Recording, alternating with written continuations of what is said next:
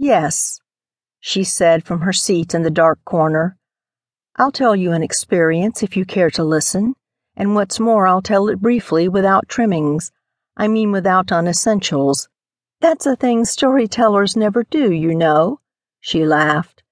"They drag in all the unessentials and leave their listeners to disentangle.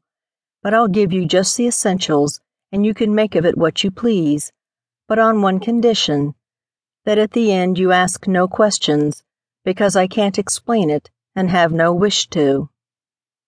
We agreed. We were all serious. After listening to a dozen prolix stories from people who merely wished to talk but had nothing to tell, we wanted essentials. "In those days," she began, feeling from the quality of our silence that we were with her, "in those days I was interested in psychic things, and had arranged to sit up alone in a haunted house in the middle of London.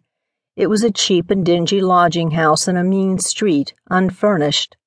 I had already made a preliminary examination in daylight that afternoon, and the keys from the caretaker who lived next door were in my pocket. The story was a good one, satisfied me, at any rate, that it was worth investigating, and I won't weary you with details as to the woman's murder and all the tiresome elaboration as to why the place was alive. Enough that it was. I was a good deal bored, therefore, to see a man, whom I took to be the talkative old caretaker, waiting for me on the steps when I went in at 11 p.m., for I had sufficiently explained that I wished to be there alone for the night. "I wish to show you the room," he mumbled, and of course I couldn't exactly refuse, having tipped him for the temporary loan of a chair and table. "Come in, then, and let's be quick," I said.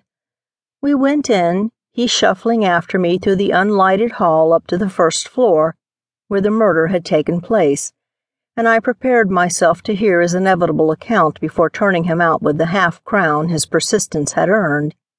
After lighting the gas, I sat down in the armchair he had provided, a faded brown plush armchair, and turned for the first time to face him and get through with the performance as quickly as possible.